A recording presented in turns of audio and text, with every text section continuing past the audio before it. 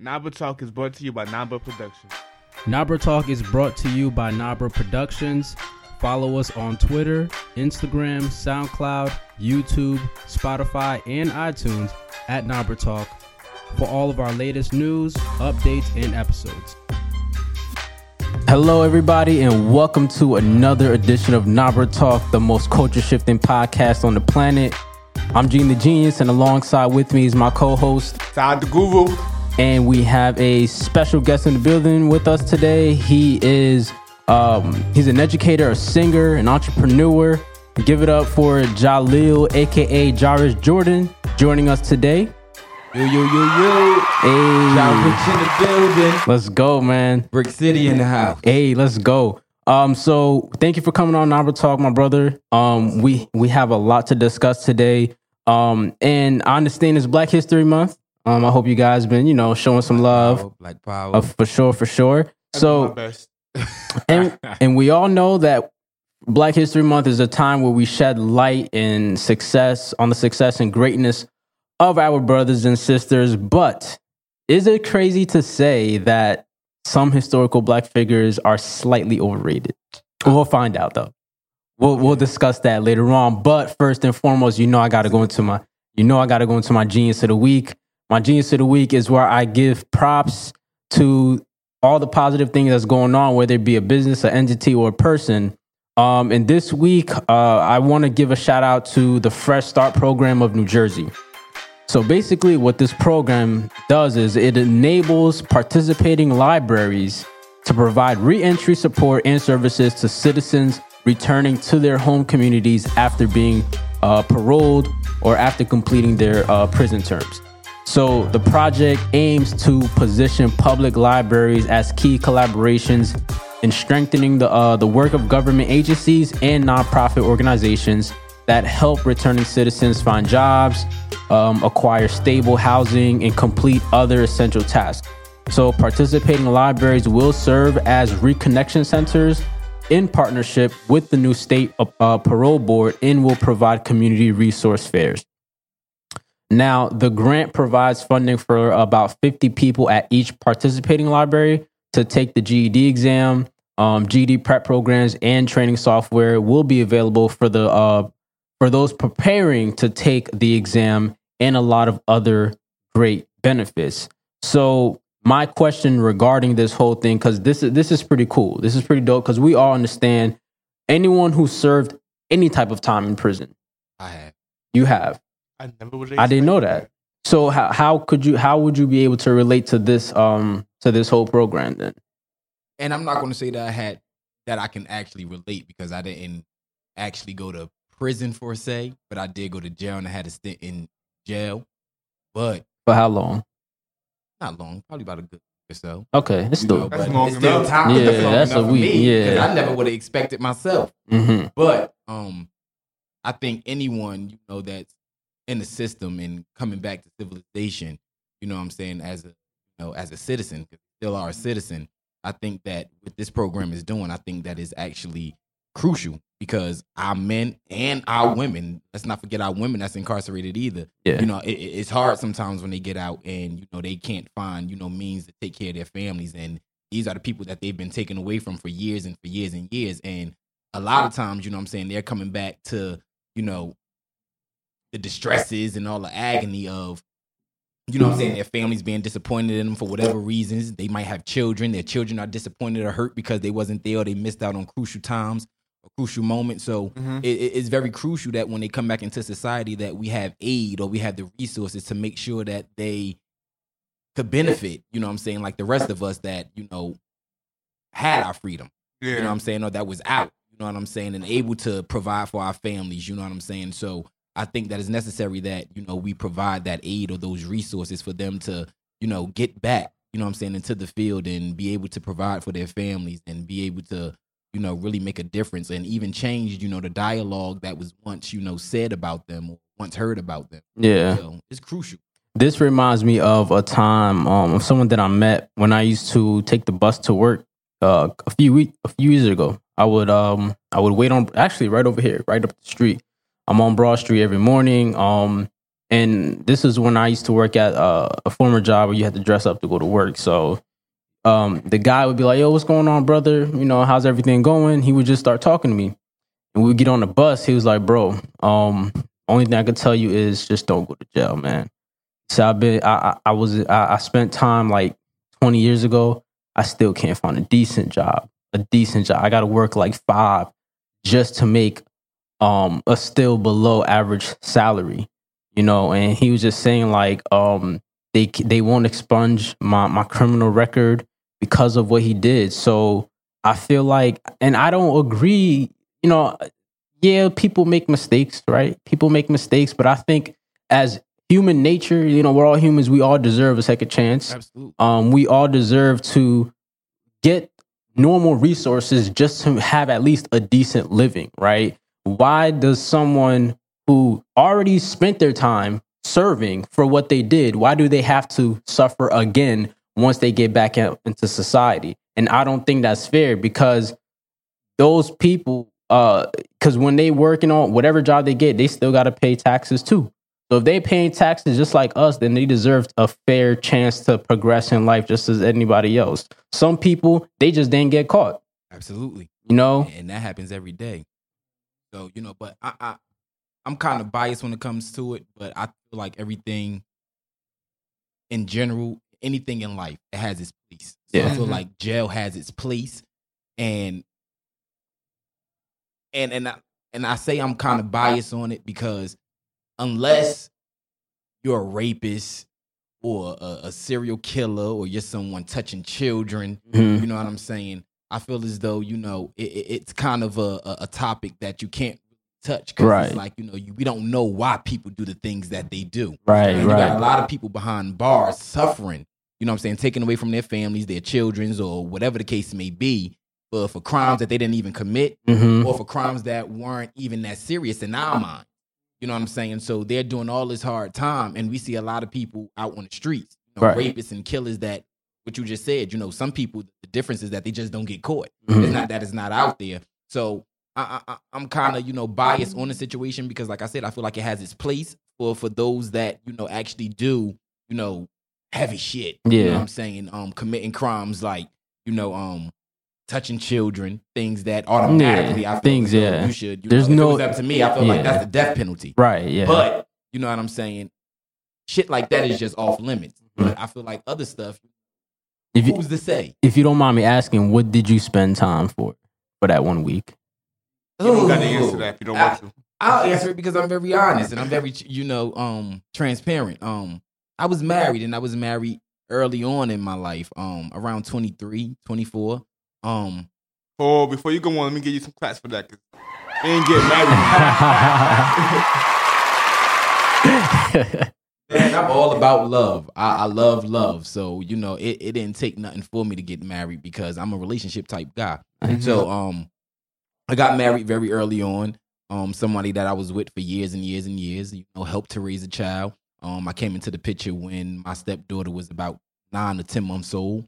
So I actually took her on as my child. So that was my first experience of actually raising a child or being there for a child, and in that capacity of always being present. You know what I'm saying? But it took its turn, you know, or took its turn. And we were young, you know, and a lot of things in that time, I tried to blame her. I wanted to put all the blame on her because I just wasn't used to, you know, some of the things that, you know, I was facing at the time. But when you sit back and you kind of free yourself from all that, you know what I'm saying, and you kind of understand life and you actually grow in your wisdom, you actually sit down and you kind of take acknowledgement for your parts in it too, even if it wasn't as severe as the things that she was doing, but just your lack thereof and the things that you could have done better or the things that you didn't do. You actually take that time out to sit down and understand. So I just think that one of the reasons why I went to jail is because, you know, she was caught out there cheating, and it was on multiple occasions. And, you know, in that time, you know what I'm saying, I didn't realize who I really was. I think I kind of, you know, suppressed my power and who I was as a man because I was trying to make sure that she had everything that she needed. You know what I'm saying? She wasn't in school. She had dropped out of school because she had a baby in her teenage years. And I wanted to become, and I was, that driving force. You're going to go back to school, and, you know, I'll keep the baby if necessary, and I'll do this and I'll do that. So I became very much a part of her growth. But in the meantime, I suppressed myself and I forgot about myself. So I just tell everybody, you know what I'm saying, in any relationship that you get into, don't ever lose yourself. Don't lose yourself in no relationship. You know what I'm saying? Always reserve that time for you. You know, a relationship is good or one like that, and you and a partner is supposed to be a helpmeet, but always reserve that space for you to where you strong enough in yourself to if that person was to leave you today or tomorrow, you still strong enough to move the fuck on. Mm-hmm. That's respect. Yeah. So basically, it was a contagious. It was a contagious situation that just turned real fucking toxic. It turned to a point to where cops had to get involved because, you know, I walked in on, you know, some cheating, some bumping and grinding going on, and I'm a black man, so you know that didn't go too well. You know what I'm saying? So it became one of them shits that eventually you'll probably see later on in life in a movie or a documentary. Yeah. You know what I'm saying? We're going to speak that into existence. Word. But it's something that I really don't talk about because we actually cool peoples now. And I've forgiven her or whatnot like that. It's a situation to where, you know, we won't revisit. You know what I'm saying? But, you know, I'm free from it. She's good. You know what I'm saying? All is well. I wish her all the best. God bless. That's all to it. Hey, man, we all have experiences, and that's what makes us human. Absolutely. That's what makes us realistic. And one of my key phrases of this chapter in my life is called, "This is the reality that we're living in." Ever since the passing of, you know, Kobe, that's just been, you know, in my mind because it's reality. And whatever you do in life, that's just the reality of it. Now, we do have the power to control our reality. Absolutely. Based on how we want it to go, how we want to control it and everything. So, we, like I said, we all have our mistakes. The whole key is to learn from them. Absolutely. I was just talking to my friend today. She's very, she always puts herself in this place where she feels like she hurts people when she really doesn't. And she feels like she still holds on to things that she's done in the past. I'm talking about like young teenage years, and she feels bad still. And my mom telling her is like, look, what you did may have been wrong. It may not have been wrong. But at this age now, when you look back at it, yes, you feel sorry. And the only reason why you feel so bad is because you're such a good person. You feel bad for the person that you hurt. And then on top of that, it's just a growth thing. Like, I think what you're feeling now is it's all that getting out of your system. It's just getting out of it. But you got to be able to let that shit go. Yeah. Because in order to grow, you got to be able to let go of past hurts. You got to be able to forgive yourself for the hurt that you caused on other people. Exactly. You know what I'm saying? Yep. It's all part of growing pains. Mm-hmm. We all make mistakes. We were all young once, and you know, a lot of us are still young adults, however way you want to call it. Even if you're middle age or elderly person or something like that, we are going to make mistakes. Is the facts of life. You know what I'm saying? It's different levels. You know what I'm saying? And there's different, you know, ways we go about things, and we go through different seasons, but we all go through things. And in order to reach the next level of potential or that next level of success or something like that, you have to be able to go through things, and you have to be able to forgive yourself, and you have to be able to move forward from things. Sometimes, you know, you have to go back and you have to revisit some things, and you have to go back and apologize to some things. And then after that, you got to let it go. Yeah. Leave it right where it is and let it go. And sometimes the apology that you give, it may not be warranted. A person may not want it. But as long as you know that you did what you had to do on your part to extend it, they don't have to accept it. Exactly. As long as you did on your part in order for you to be free from the situation and for you to be able to move on and do what you need to do with your life. Yeah, and that's the concept of forgiveness. You forgive not for them, but for yourself. For yourself. Exactly. But yeah, so big shout out to the Fresh Start program. I love reading up on things like this because sometimes we as people who walk outside in society every day, we're free, but there's still somebody out there who can't even get a job at McDonald's simply because he did something 10, 15 years ago. So I would say, you know, keep it up. And anyone out there who has a record, look into it. You know, we all got iPhones, we have laptops, you got Wi-Fi. Go on your computer, look up Fresh Start program near me. See how you can get involved, see how you can get some assistance into getting your life back on track. So that's my Genius of the Week, and big shout outs to them. Shout out to them.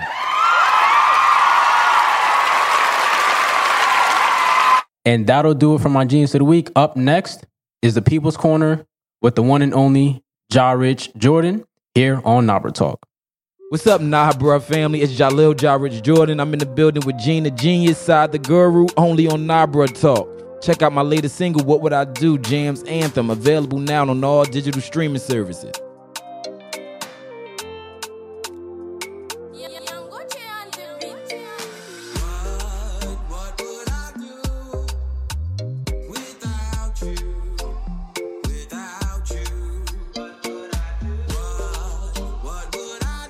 Welcome back to Nabruh Talk. I'm Gene the Genius. I'm Side the Guru. And we have with us today JaRich. I'm sorry, I keep getting it wrong. JaRich. We just say JaRich. We got JaRich in the building. And he is here with us on the People's Corner.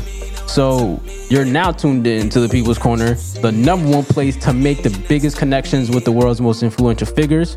On our show today, of course, like I just mentioned, he has influenced the lives of many students, right? He's the author of Through My Eyes.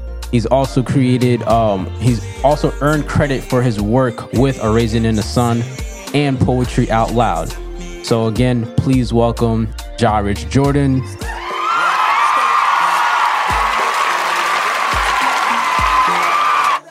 Now we had a little glimpse of you during our Genius of the Week conversation. Now we really gonna get a good understanding of who you are, where you come from, and what your life is all about.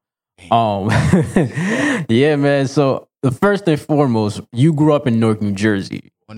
Born and raised. A lot of people grew up in Newark. And everyone has, anyone outside of Newark, New Jersey, or even outside of New Jersey, they have this one perception of Newark for the most part. But what was it like growing up in Newark for you? And how has Newark changed over the years? I mean, it was a beautiful situation for me. Because even though I was born and raised in Newark, New Jersey, of course, inner city, urban community, the hood, what most people would call it, the ghetto, outsiders would call it.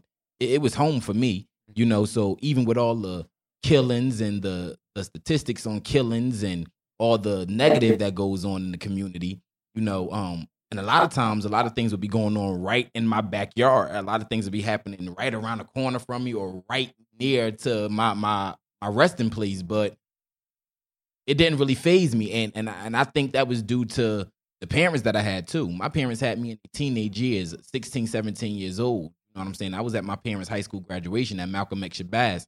And in simpler words, I'm just saying that, I think it was all in upbringing and what my parents kept me away from. So even though I was exposed to a lot of things and I was right there in the midst, I also had parents that, were very, keen on education and, making sure that I had a life that wasn't so much of the norm or what you would expect when you would hear a kid growing up in Newark, New Jersey, or so much of what we see today.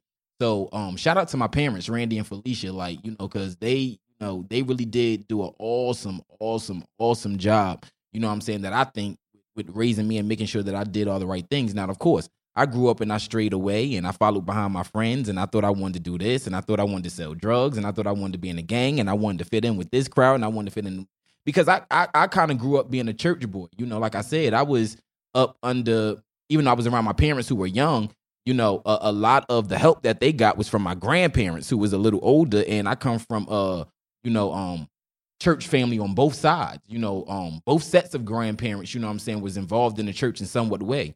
My father's parents, were musicians and preachers. And then my mom's mom, my grandmother, she was very much involved in the church. You know what I'm saying? So I was in the church all my life. So I had that positive influence too of being in the church. You know what I'm saying? So a lot of what I saw in the streets, I also, received that church upbringing. So in high school and all throughout life, even when I got to college, everybody used to call me Preacher Job because I was always that person. I was always that person that was bringing some type of light or positivity to everybody. So when people be going through, and not saying that I didn't go through, but they knew they was going to get something from me. They knew they was going to get something real from me. They knew they was going to get something authentic. And even if it was too harsh, they was just like, we don't like talking to him because he too real and we young. And even though he's saying some good shit and the right shit, we don't want to hear all that. But I was that dude, way ahead of my time. Always was told I was ahead of my time, way ahead of my time. But Newark played a major part because I believe that all the things that I've witnessed, all the things that I've seen, even with my friends and my surroundings, it made me want better. It made me want to, be successful and do all that I could so that I could come back and I could raise awareness to some of the things that we lacked in the community. And that's why I like giving back. That's why I educate the students of Newark. That's why I teach. You know what I'm saying? As much as I sing and I love the stage and I love entertaining, it's nothing better to me or better for me than giving back. You know what I'm saying? So, Newark has done a lot of good, and there's a lot of good that we don't see. A lot of times when even people do interviews or podcast interviews, even talking to Newark, it's always the negative of Newark. Yeah, well, we know the issues that we have. You know what I'm saying? It's out there. We see it on the news. We see the killings. We see the statistics. We see all of that going on. But there's a lot of good stuff going on too, and that's a lot of stuff that don't get the light, shown on. So I can't really sit up here and say, because I was born in the hood, or I still walk those streets. And yeah, we see a lot of things daily, but it for me, it's everyday life.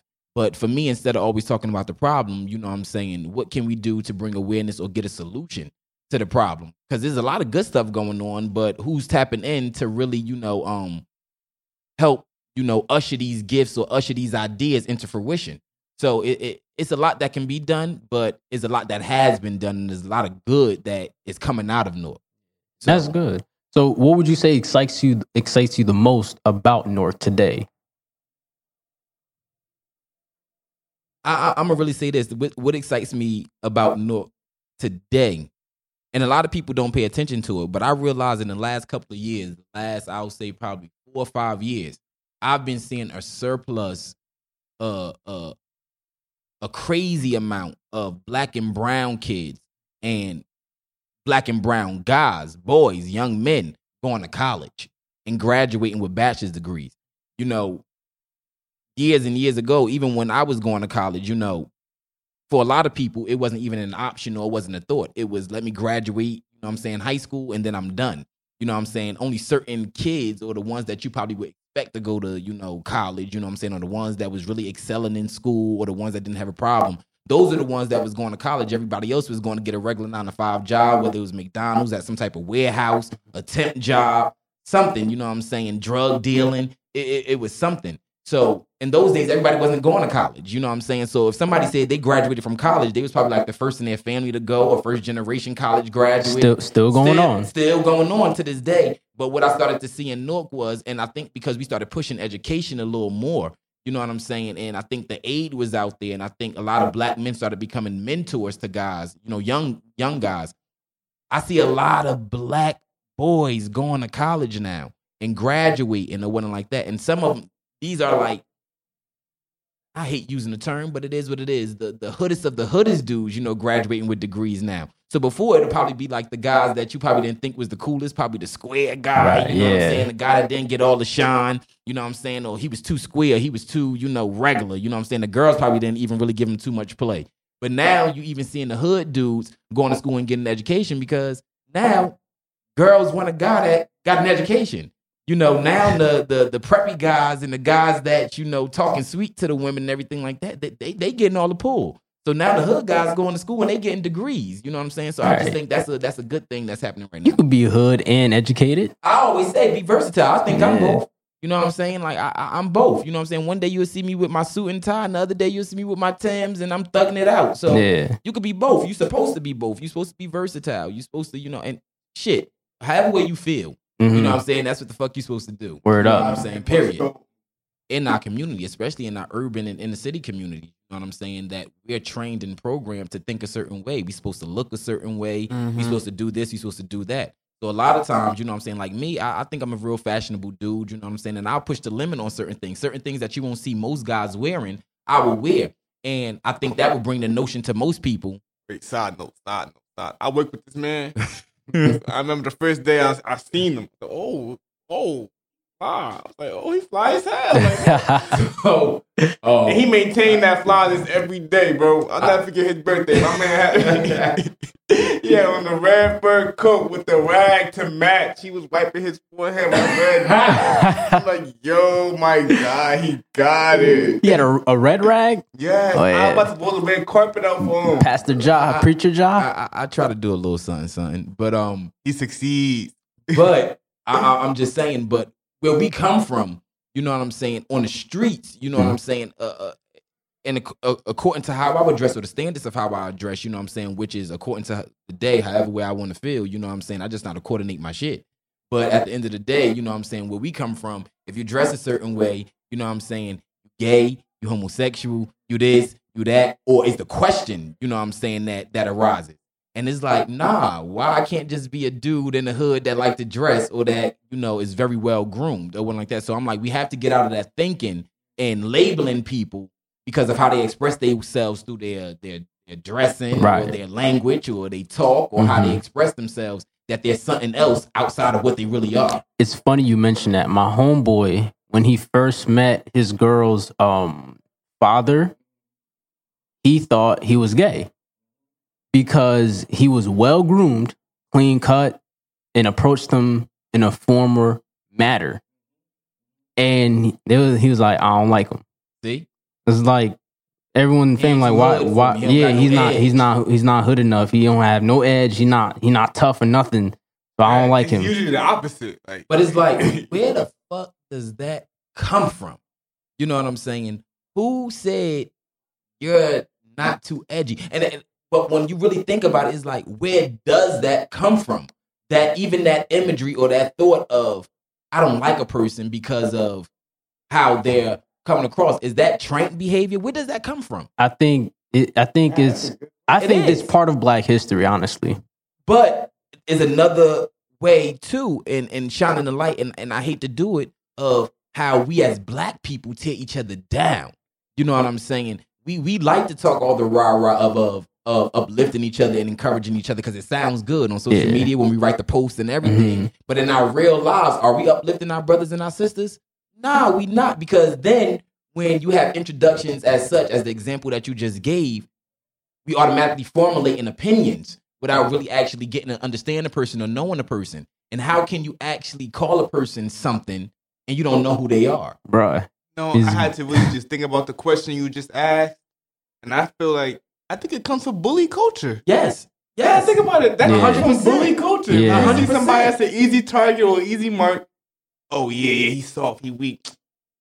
But instead of looking at it as this young man or this person was raised right, or this person has a sense of morale, or this person has a standard, and I would want my daughter to be with somebody that has a sense of morale and a standard and a man that knows where he's going and what he wants out of life.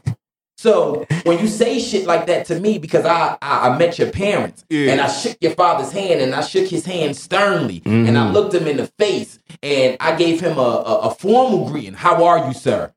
How was your day? Oh, he weak. He gay.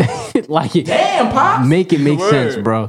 Make it make sense. But that's new to me. I usually hear the opposite. Like, he got a little bit too much edge, or he from the streets or something. I never heard somebody say, But it depends which family you going into. Which family and who you dealing with. But this is what I'm saying. You know, we have a problem, and that's why I said in the Black community, Black culture, we have a problem. Like, we like talking about what the white man does to us, tearing us down.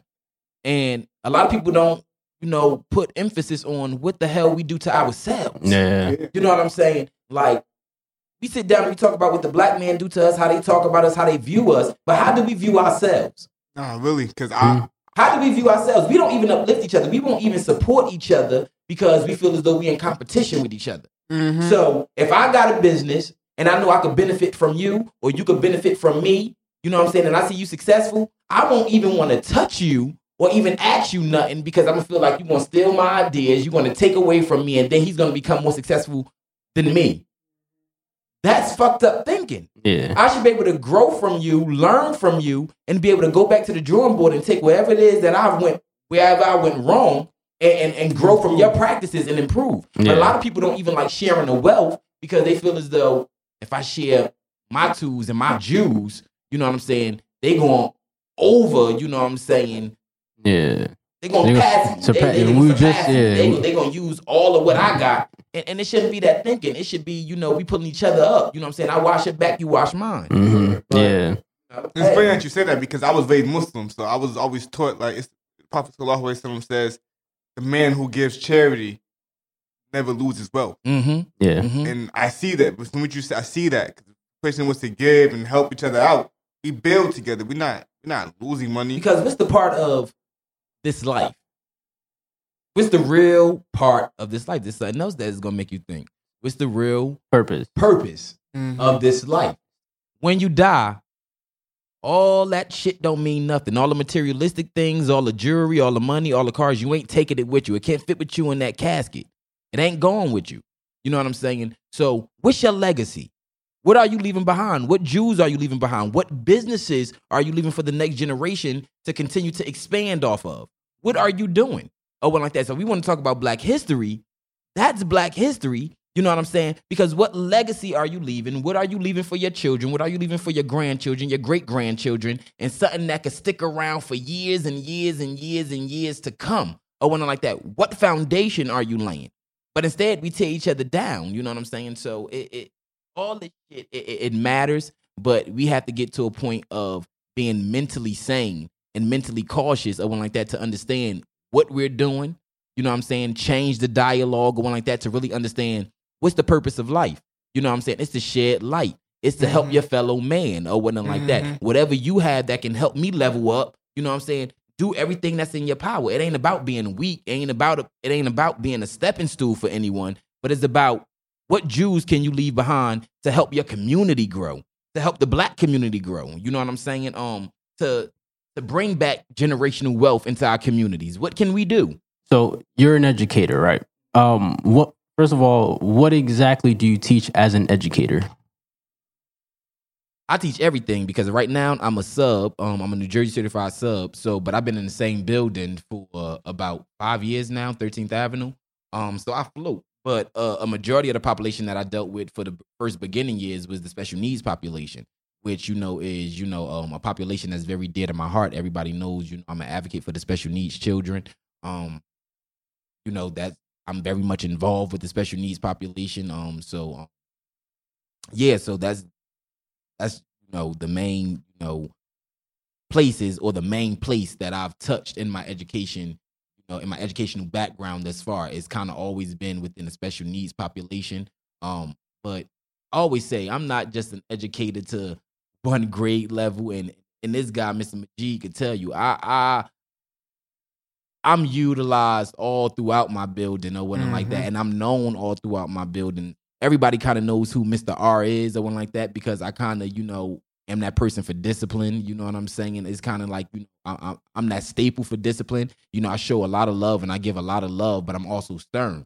You know what I'm saying? And I try to incorporate that, especially being, from Newark and our children from Newark, because it's a lack of discipline.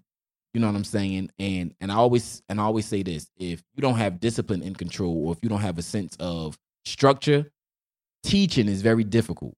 Yeah, it's very difficult. So what would you say was an eye opener for you? You started working in the education system. Discipline, lack of discipline, because I grew up in the Newark public school system, and I also went to charter school. But when I was coming up, and I'll probably say we, because I'm pretty sure we all in the same age bracket. But when I was coming up, school had structure.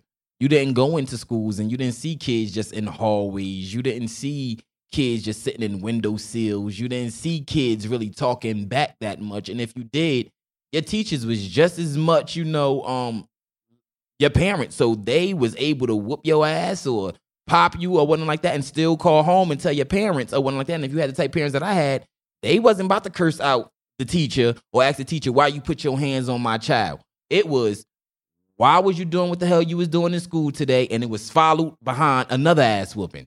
You know what I'm saying? So it took a village. When we say it takes a village, that was the village. You know what I'm saying? Even if you was outside playing and somebody else saw you doing something that you had no business doing out in the street or something like that, or they was going to get you, they was going to tell your parents, and then you was going to get it again. So now is, the fear now because kids know so much about DIFUS and they know, you know what I'm saying, that, you know, that everything is an abuse issue. You can't even put your finger on the child without it being abuse or one like that. And kids know that because, you know, in a sense, it's being taught now because you have all these bullying programs. You have all these programs that come to school and talk to children about this. So everything is labeled as abuse now. So I think that's one of the things that really was a shocker to me, the lack of discipline in schools now and the fear that I think it put even in teachers and educators because somebody like me and Majid see me in school. A lot of that stuff, and at a lot of times, I don't even care about all that. You could throw that law stuff in my face all you want. I'm still gonna give it to you raw, and I'm still like what's going on? Who the hell you talking to? You know what I'm saying? We adults, they're children or whatnot like that, and we have to set a standard. So as much compassion as I give, and as much as I'm understanding to a lot of the circumstances that our children have to face on a day-to-day basis. A lot of our children come to school, you know what I'm saying, unfed or hungry because they don't really eat at home. So you see a lot of kids coming to school and they're scarfing meals. I mean, they're like dogging meals out, but it's because they don't really eat at home. So a lot of that time, they're not coming to school. They're not really thinking about getting an education. They ain't thinking about opening up a book or doing your paper or your ditto. They ain't thinking about none of that. They thinking about, I want breakfast and lunch, and if I'm in the after-school program, I'm going to get a snack. You know what I'm saying? And I need all these meals because once I get home, it's nothing. So a lot of times we don't know, so we also have to be conscious and we have to be aware that all of our students, you know what I'm saying, come with different needs. And and a lot of times it's not automatically said to us. So you got to use your discernment and you got to kind of understand. You got to sometimes read behind the lines and you got to really have a passion for education and for children. You know what I'm saying? Because if you have a passion for it, the discernment automatically come if you have a heart for it. That's really good. So what would you say you've learned the most about yourself since working in that education? Because you say you've seen there's been issues about discipline. You see the voice that that's going on with kids not being fed at home. So now you guys have to take the responsibility of feeding them. What have you learned about yourself overall? That deep down inside, I'm a big ass teddy bear. Deep down, I felt that. I'm a big ass teddy bear. Got a soft spot for these kids, man. I really do, because as stern as I am and as tough as I think I am, you know, they have a way of gripping my heart and really, you know, holding on to it. You know what I'm saying? They can make me mad one day, and it's like sometimes, and I always tell people, you know, I'm not perfect. I even tell my students, you know, sometimes I might yell just off rip because I'm just automatically it's just automatic reaction because, you know, you just don't know what to expect. And especially when you just got kids constantly all day, just getting into things or whatnot like that. Sometimes your first reaction is just to automatically just start yelling. And sometimes we do it as educators because we're so frustrated, you know what I'm saying, with other things that's going on probably within the school, you know what I'm saying, that we take that frustration out on kids without actually giving them a voice or actually hearing what they have to say. So a lot of times I have to pull myself back from being the adult or thinking that I have so much power and I have power over them and not looking at them as if, you know, they're human or whatnot like that and say, what's going on with you? Or really listening to what they have to say. And a lot of times when I do, I have to go back and I have to apologize. You know what I'm saying? And say, well, I did it and I said this because of this, but I apologize because I didn't have to come off like that. But that's why I tell a lot of my fellow educators, you have to listen to what these children are saying. If we really sit down and listen to what they're saying, we'll understand a whole lot about them and we'll understand a lot of what they're facing on an everyday basis. And it could turn the picture around.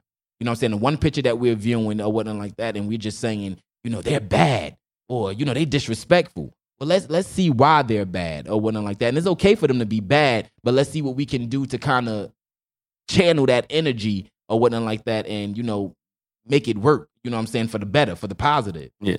Now, you were awarded the, the Essex County Teamwork Award by County Executive Joseph D. DiVincenzo. Let's just call him Joe D. Joe D. Got a long Italian name. So what did that award mean to you? If it did mean anything to you? I don't really. Funny thing about it is that, you know, throughout my life, ever since I was primary, secondary school, just ever since I've always received and was awarded different accolades, whether it was honor roll, perfect attendance, different shit. I was just always, very different. But once I got to high school and I received that award, it was kind of different from me. But I'm gonna honestly say I don't really pay attention to awards and accolades because I really am a man of service. So a lot of the things that I do, I just naturally just do. It's in me to do. It's in my heart to do, and I just do it without the recognition. A lot of the things that always came to me, it wasn't because I knew I applied myself or I knew I was so great at it. It always came left field. So even that award, it came left field. I didn't know I was being nominated for it until I was told, you have to be downtown, at the courthouse or, to the county exec building, on this date at this time because you're being awarded this award. So, and I think that's what makes it so much special that I never really looked for the recognition that comes with the work that I do. And I was in high school and I didn't realize, the impact that I was making in my community at even a young age, all the things that I was involved in. I was just doing it. I didn't know I was a part of this. I didn't know that I had raised money for the March of Dimes. I didn't know I raised a certain amount of money or X, Y, and Z for breast cancer awareness. I didn't know I was, raising money and providing toys for tots. I didn't know I was just doing it because I was just a young man at the time of service. You know what I'm saying? So a lot of the things that always came, those awards and everything, they were special and they were unique. And boy, being recognized do feel good, but I never really looked more into it. You know what I'm saying? I got it. I smile. Thank you so much. And then after that, I take it home and I put it away and I go right back to work. So it didn't put no money in my community and didn't put no money in my pocket. So thank you, but I got work to do. But not taken away, it always feels good to be recognized. But I think that award in particular, it just gave me a sense of community. I was doing the right thing by my community, by my fellow man, by my fellow brethren. I was doing the right thing in my community, and people felt, warranted to acknowledge me. I was so young, and I was so involved in so many different projects.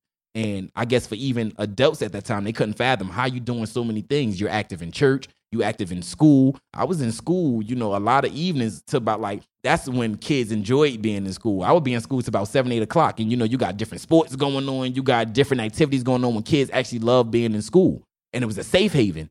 So I was in school sometimes to the wee hours of the night, before going home because I was just always involved in something. So you're a man of many dimensions. I know you're educated, you're a writer, you're a poet, but isn't your passion music?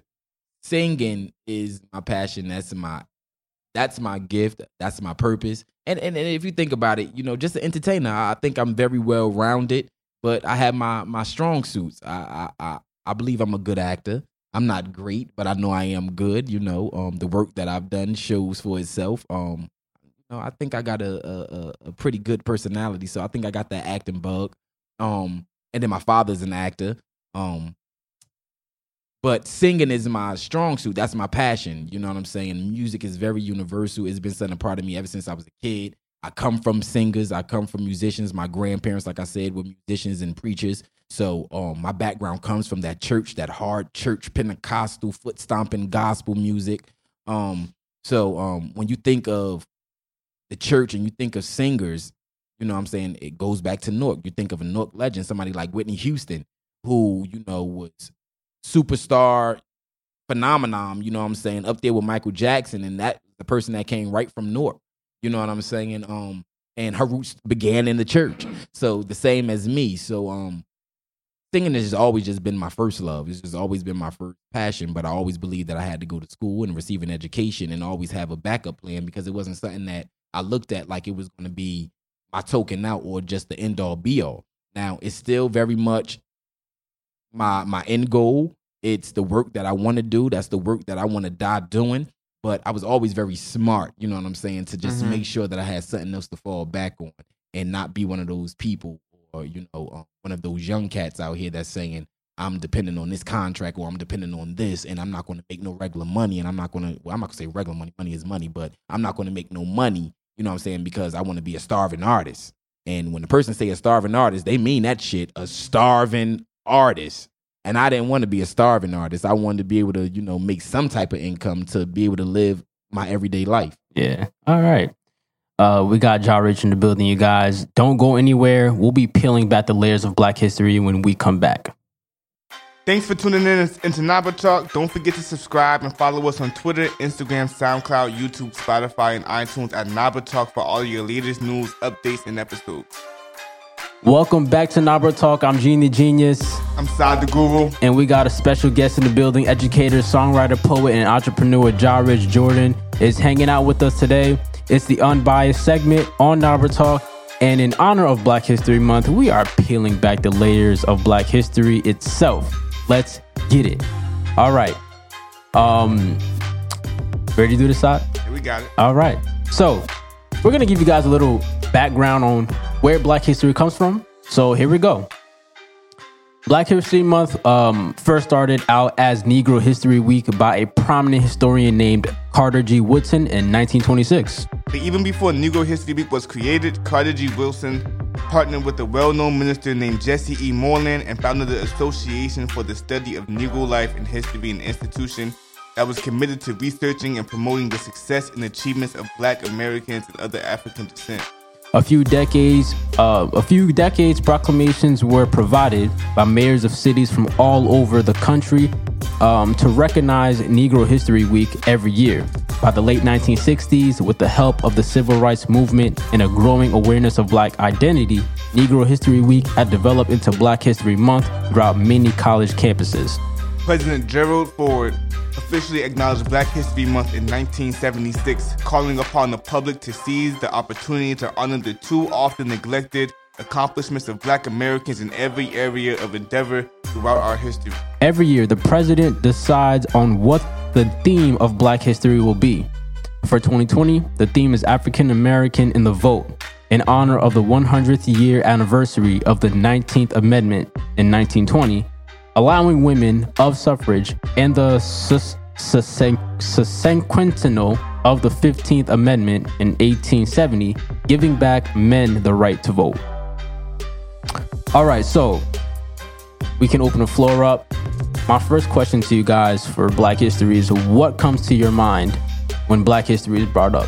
One of the rules incorporated in the word history, and then just the essence.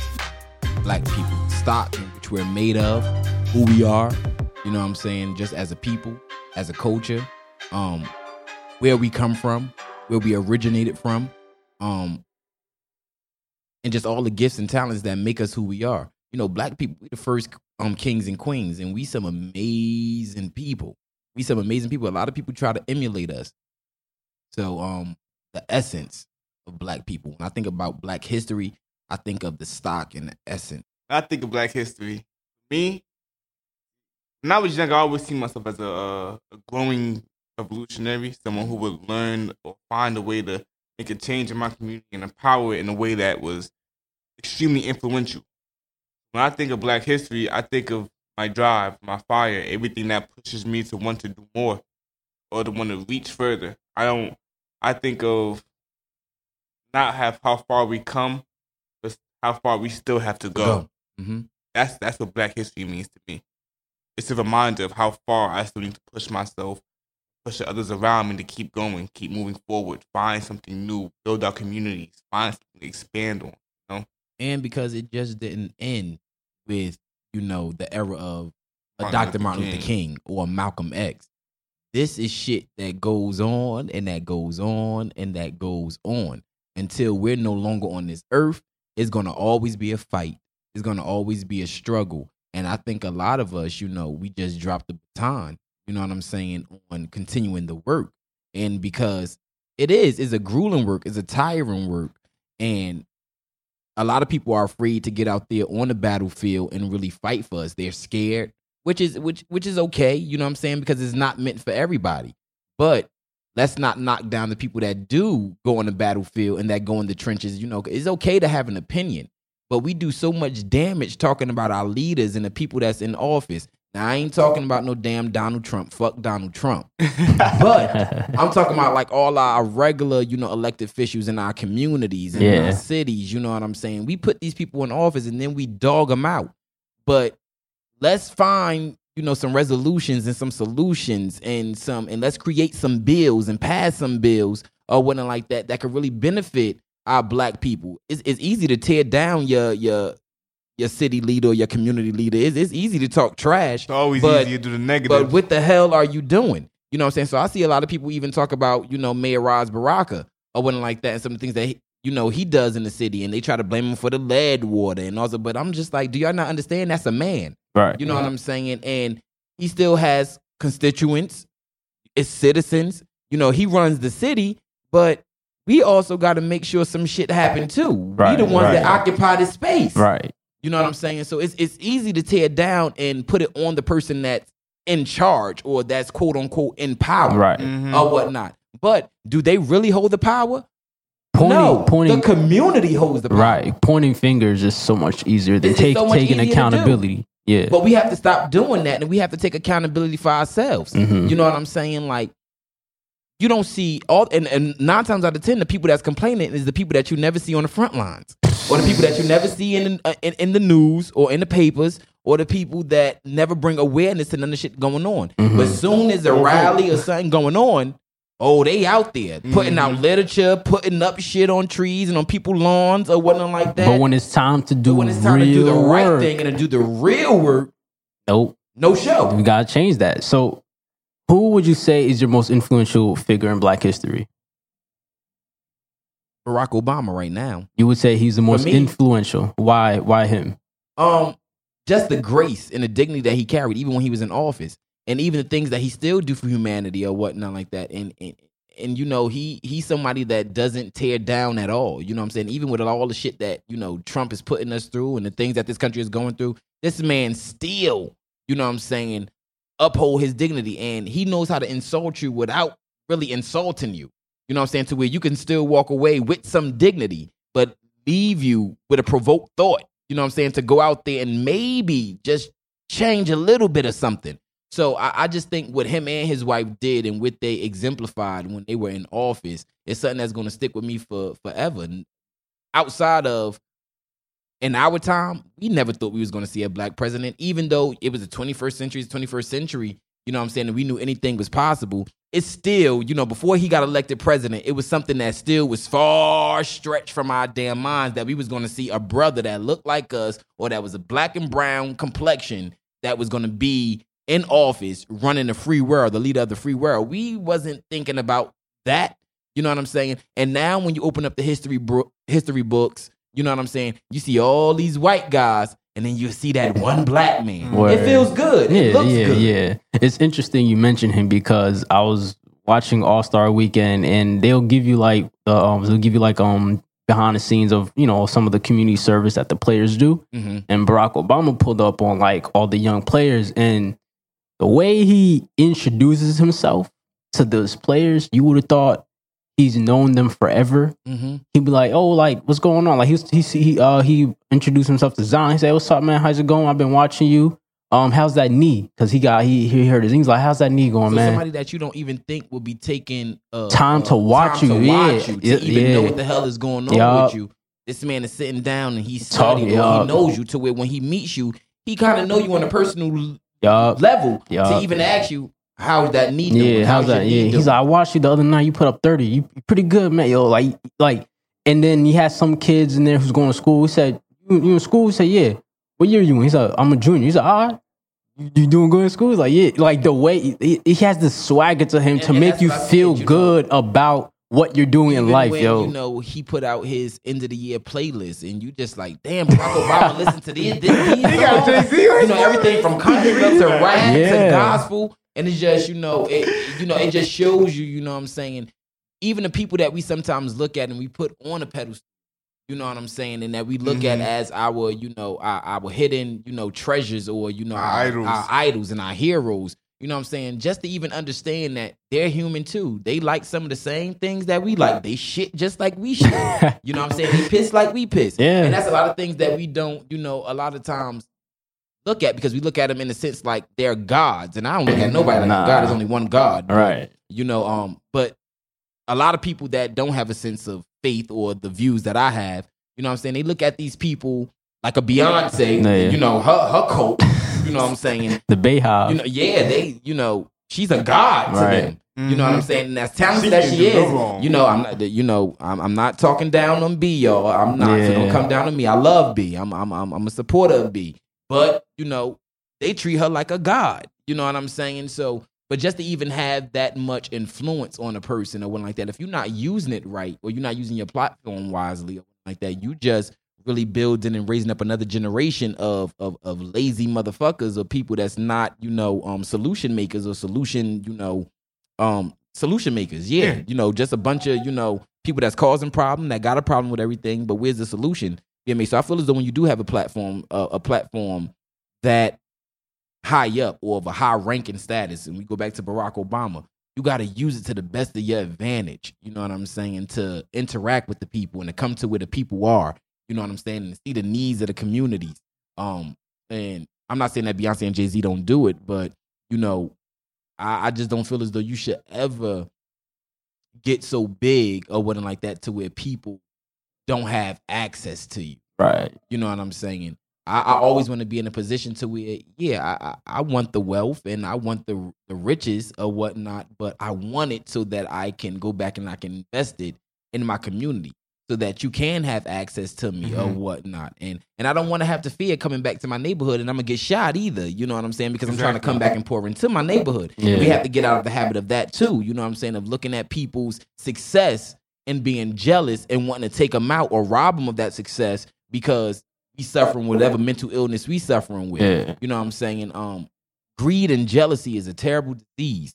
It's a terrible disease because you will look at a situation, look at the materialistics of what a person has or the money or a person's vacations or whatever just because you're looking on social media and it looks nice, but you don't know the cost, you know what I'm saying, or the price that they had to pay to get to where they are. So a lot of times we want people's lives and we don't know half of the shit that they went through to get where they are. So I always tell people you got to be careful of what you ask for and who you're really looking at with a sense of jealousy or greed, because you might not be able to handle that shit once you get it or not be able to handle the day-to-day shit that comes with it. It's funny that you said Barack Obama, because when I think of this question, I think of Malcolm X. And especially, shout out to Malcolm too.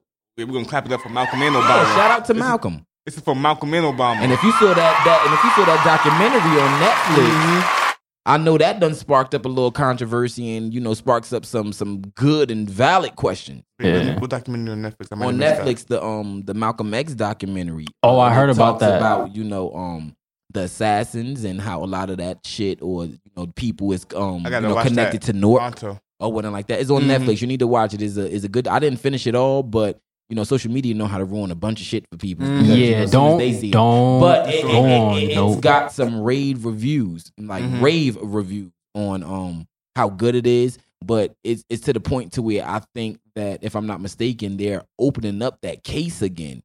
You know what I'm saying, on his whole assassination, because the documentary done sparked up so many new clues and questions to where now they have the lawyers or the people that took on the Central Park 5 or whatever like that. They done signed on now, I guess, to do the investigations on this Malcolm X stuff. So I could be twisting up some stuff, but between those lines, that is something of what's going on. So why do you say Malcolm X side? Oh, I say, as a Muslim, when the history of Malcolm and how he developed, he started with the Nation of Islam.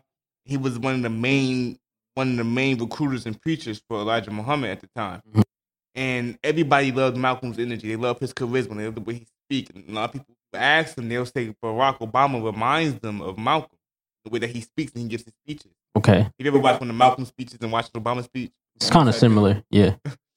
And then when you realize he went to May Hajj, he went over to see Mecca and he visited the Kaaba. He came back. He started actually teaching people what Islam really was. And that made a big impact. That's why we have the school Shabazz in Newark. It's named after Al-Hajj Malik Shabazz, was Malcolm X's name when he came back. And I feel like if it wasn't for Malcolm, me as a young Muslim lived off of Islam, you feel me? Yeah. Wouldn't exist in this world today. All right, so let me ask you guys this. When we're still on the topic of Black history figures, who would you say is the most overrated, if there is one? Who is the most overrated Black history figure, and why would you say they are the most overrated?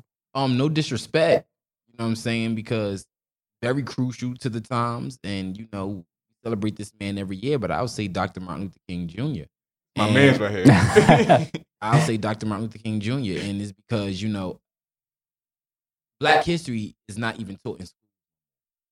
Unless you somebody that's pro-Black and you just spread that wealth and that knowledge with your students, somebody like me who just don't care. And sometimes I just go off script of curriculum and I just start talking real life with my students and I start pouring into them. I'm giving that history. If I hear him doing it. At the end of the day, it's not taught no more. It's not something that's part of curriculum. You don't even really have social studies no more. And if it is, it's talking about Revolutionary War and World War I, World War II, all the shit that's not pertaining to our history. So you have a new group and a new generation of kids or whatnot like that. And it's only going to get worse. They don't know nothing about, nobody else. They don't know nothing about a history. I just was having a conversation with our students, last week. And we were naming some figures, people even in their community, some, political figures or just leaders in their community or, change agents in their community or just other people that they know about or that, they've heard about, that contributed in somewhat way to Black history. And a lot of my students will only say Martin Luther King Jr. or Malcolm X Shabazz. Those are the only two people that they really know about or that they heard about. And they still really don't even have a history behind those two men. It's just that they colored a picture of Dr. Martin Luther King. They heard Malcolm X's name come up or one like that. So they know a little bit about it, but they still don't even know the history. But those are the only people that they really, know or they talk about nowadays. I didn't hear of Madam C.J. Walker. I had to explain to them and I had to teach them who Madam C.J. Walker was. They didn't know about a Thurgood Marshall. They didn't know, what I'm saying? They knew about Rosa Parks. They knew about that, but they only knew her. And when you say, what was she known for? Oh, she didn't give up her seat on the bus. You know what I'm saying? And to them, that's just so simple. You know what I'm saying? They didn't know what that really sparked in those days, you know what I'm saying, by her not giving up that seat. But I think when it comes into today's times, our kids don't know nothing else or nobody else but Dr. Martin Luther King. And it's because we're getting so far away from teaching that history. So I guess that would relate to my next question, because my next question is, what does the Black community need to do in order to take Black history to the next level? Would you say reteaching it again? Or get back to teaching it to our kids? Get back to teaching it, putting it back into the classrooms. But on top of that, we need to start producing and doing things and taking our gifts and taking our affairs into our own hands and stop investing into other people and other things and put it back into our own communities. Black people are one of the most talented, gifted races of people, if not the, you know what I'm saying? So my thing is, we put all this money into other communities. Chinese come into our communities, make buku money, buku dollars. We know how to cook our asses off. I don't care if we know how to bake some cookies. I don't care. I feel like let's take our resources, put them back into our community, put our dollars back into our own schools. Let's produce our own things. I'm on this new thing with generational wealth. And I think in order for us to really get back that history or to even what he said, you know what I'm saying, to continue, you know what I'm saying, the journey or the marathon, you know what I'm saying? Marathon continues. The marathon continues. Shout out to Nipsey. And in order for that to happen, we need to change the dialogue and we need to do things that's going to reach the new generation and this new way of thinking or without getting rid of those traditional values, because that's what we are made out of and they need to know. But what can we do now to bring back, you know what I'm saying, that sense of morale in our communities? Because in the civil rights days and everything, no matter how tough and troubling those times was, it was a sense of morale. It was a sense of class. It was a sense of dignity that those women and men had in those days. We don't have that sense of dignity no more. It's easy for us just to pick up a gun and shoot our fellow brethren or something like that and say, that's because, you know what I'm saying, you was on my turf, you was on my block, I don't like you because you're part of another set, you slept with my woman. It's so easy. You ain't hear about all that back in them days or whatnot like that. It was principle. It was morale. I wasn't killing my fellow brethren over nothing like that. But if anything, I was making sure he ate. You don't got a meal, I'm feeding you. You know what I'm saying? And we going to go on these front lines and we going to protest and we going to do what we got to do hand in hand. And if I fall, we going to fall together. It's not that no more. So I think once we get back a sense of morale and we get back a sense of structure and we get back a standard to where children understand their worth and their value and how great they are, and we instill in them that that's who they are, I think that we for sure. Who would you guys say is the most underrated Black history figure? Underrated.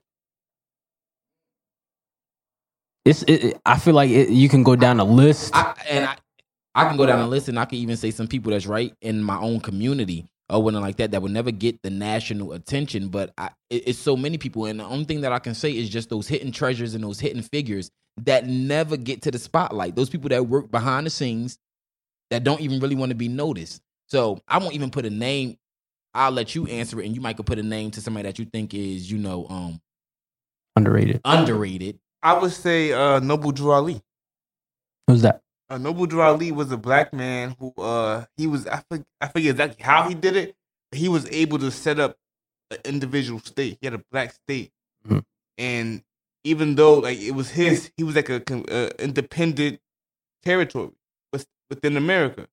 The way they got them was when the draft came for the I forget which war, but the draft came. And he said, "Well, we're an independent state. That draft does not apply to us because your war isn't our war." But they used that against him, saying, "Well, you guys are still American citizens, so therefore they locked them all up because they didn't draft." But the point I'm making is he's underrated because even though they got him that way, he still was able to set up a foundational community and territory of Black African Americans, or some say even Native Americans, because he was claiming that he was Cherokee. And I feel like that's something that we should really highlight, because a lot of our Black history is also Native American history.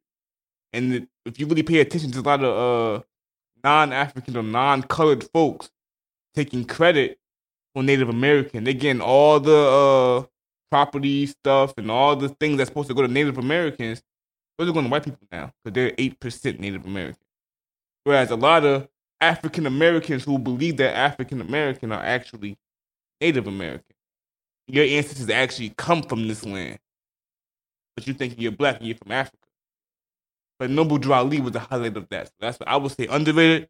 Nabruh Ali. Because I always find stuff like that fascinating because I never even heard of him. Mm-hmm. You know what I'm saying? And let alone, I didn't know it was a black man that started his own damn, basically colony or his own Word city. up, yeah, You know that's fire. In those times, and that's Black history. Yeah. So I feel like these are the people that our kids don't know about. And that when I talk about our hidden treasures and hidden figures, people that you wouldn't know about unless somebody, a scholar or historian, somebody that's really digging deep or into that. You know what I'm saying, or that goes that far back. You know what I'm saying.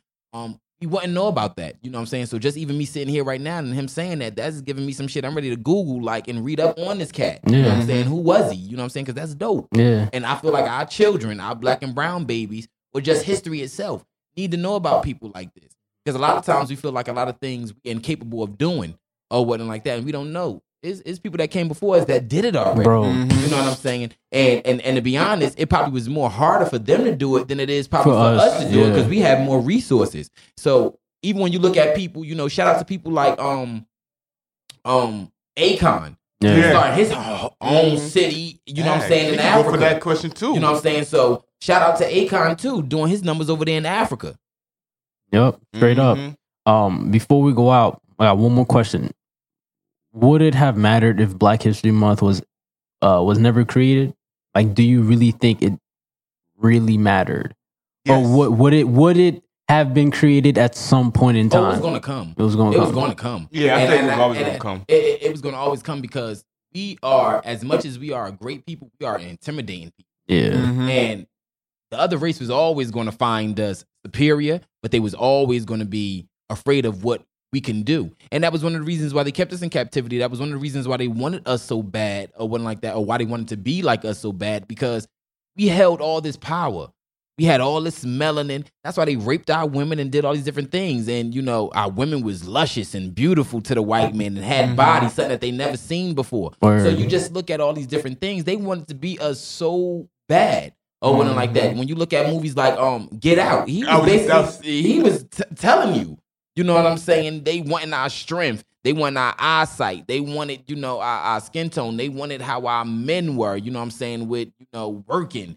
and everything. So when you look at things like that has those over and undertones or one like that, you got to really pay attention. Yeah. And you got to really dig deep or whatnot. And so much of what he was saying was, these people wanted to be us so bad, and to where they would go to the extreme, you know what I'm saying, to get whatever they could get from us. So in those days, white people knew what they needed to do to, keep us at a place to where we couldn't move forward. And we knew.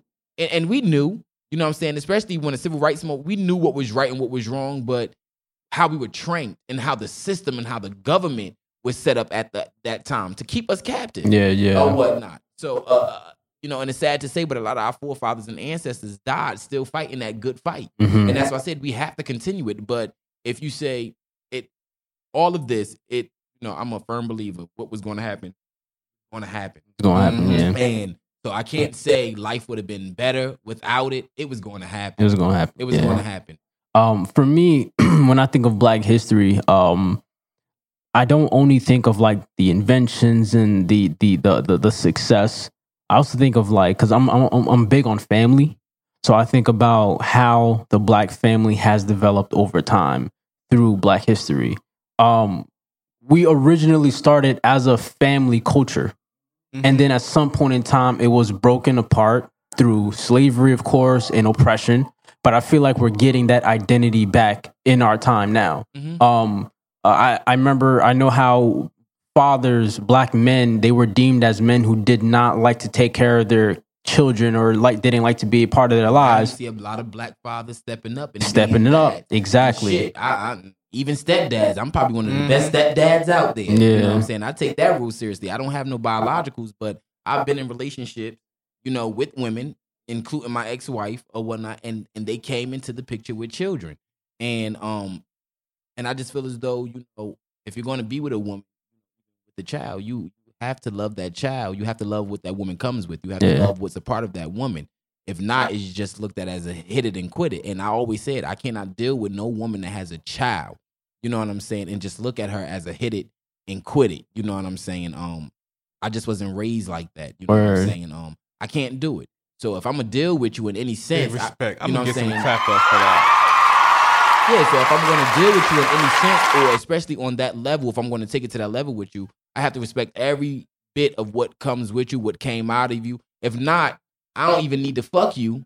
I'm sorry, but I don't even need to. Oh, we good. We not out here. Oh, okay. I don't even need to do anything with you sexually or intimately if I don't plan on being there. Especially when you have a child. Yeah, you know what I'm saying. So, and I feel like that's a very important thing to work on as Black men in our communities, because if you go into someone's life as a guy, you go into a woman's life who has a child, and your only mindset is to hit it and quit it.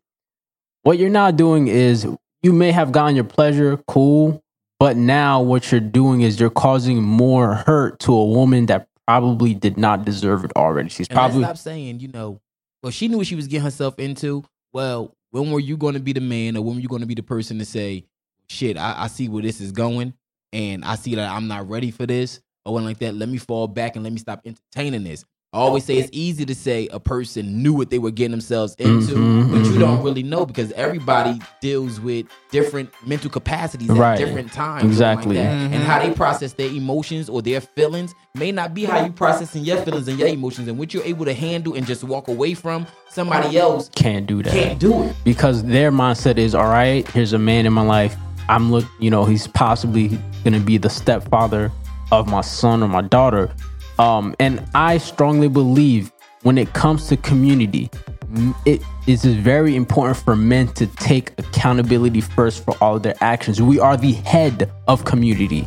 So it's easy for us to blame the women. She knew what she was getting herself into. That is a very toxic mindset to have, because now you're taking that accountability away from yourself as a man. You're supposed to say, I see where this is going, like you mentioned. Let me stop right there. Let someone else who can actually be responsible and be that stepfather in her child's life. And my thing is, even if that's not a conversation that we had as a man, you have a child, you're a woman, and I would want your child to see their mother being loved properly. Right. I would want, especially if you're raising a daughter, and I would want a daughter to see their mother being treated like a queen so that she can grow up to understand and she won't accept anything less from a man or a young man that's trying to court her or date her. Yep. And if you have a son and you're not with his father, you know what I'm saying? He needs to see someone loving his mother properly in the right way.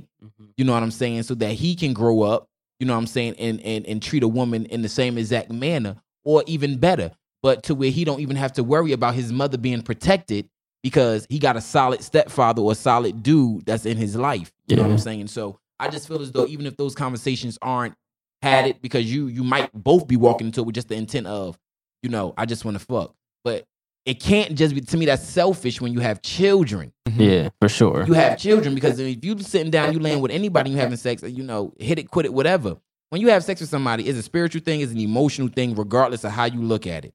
And women are more emotional than guys. So guys, a lot of times, you know, got an agenda of she got a fat ass, she got whatever. You know, they already got the sexual fantasy. And not saying women can't either, but I always say women know off rip if she's gonna sleep with a dude. Yeah. If a woman was to come in this room right now and looked at either one of us or something like that, and her eye just went for whoever, she know off rip, I'll give him some, or one like that, or I'm not, he not my type. You know what I'm saying? It's that quick. So women already formulate, you know what I'm saying, these opinions and these emotions before they even have sex or one like that. They know, you know what I'm saying? And in difference with us, you know what I'm saying? A lot of times we don't really, and it's just for real, a lot of times when it comes down to just, you know, sexual intimacy or just a hit it and quit it, we don't really got a standard. You know what I'm saying? I did get hard, we just want to fuck real quick and just keep on pushing. Yeah. You know what I'm saying? But a woman is more difficult. Yep. Well, that was a very powerful Nabruh talk. JaRich, everybody, give it up for JaRich one more time. Saj. I appreciate you guys. Yeah, thank you for coming on, man. Thank you for coming on. Thank you guys for listening to Nabruh Talk. To stay up to date with our latest episodes and additional content, follow us on Instagram and subscribe to our YouTube channel, which will be up and running very shortly, guys. Just be patient with us. But again, thank you for tuning in to Nabruh Talk. I'm Gene the Genius. I'm Saad the Guru. This has been another edition of Nabruh Talk, and we are out of here. Nabruh Talk is brought to you by Nabruh Productions.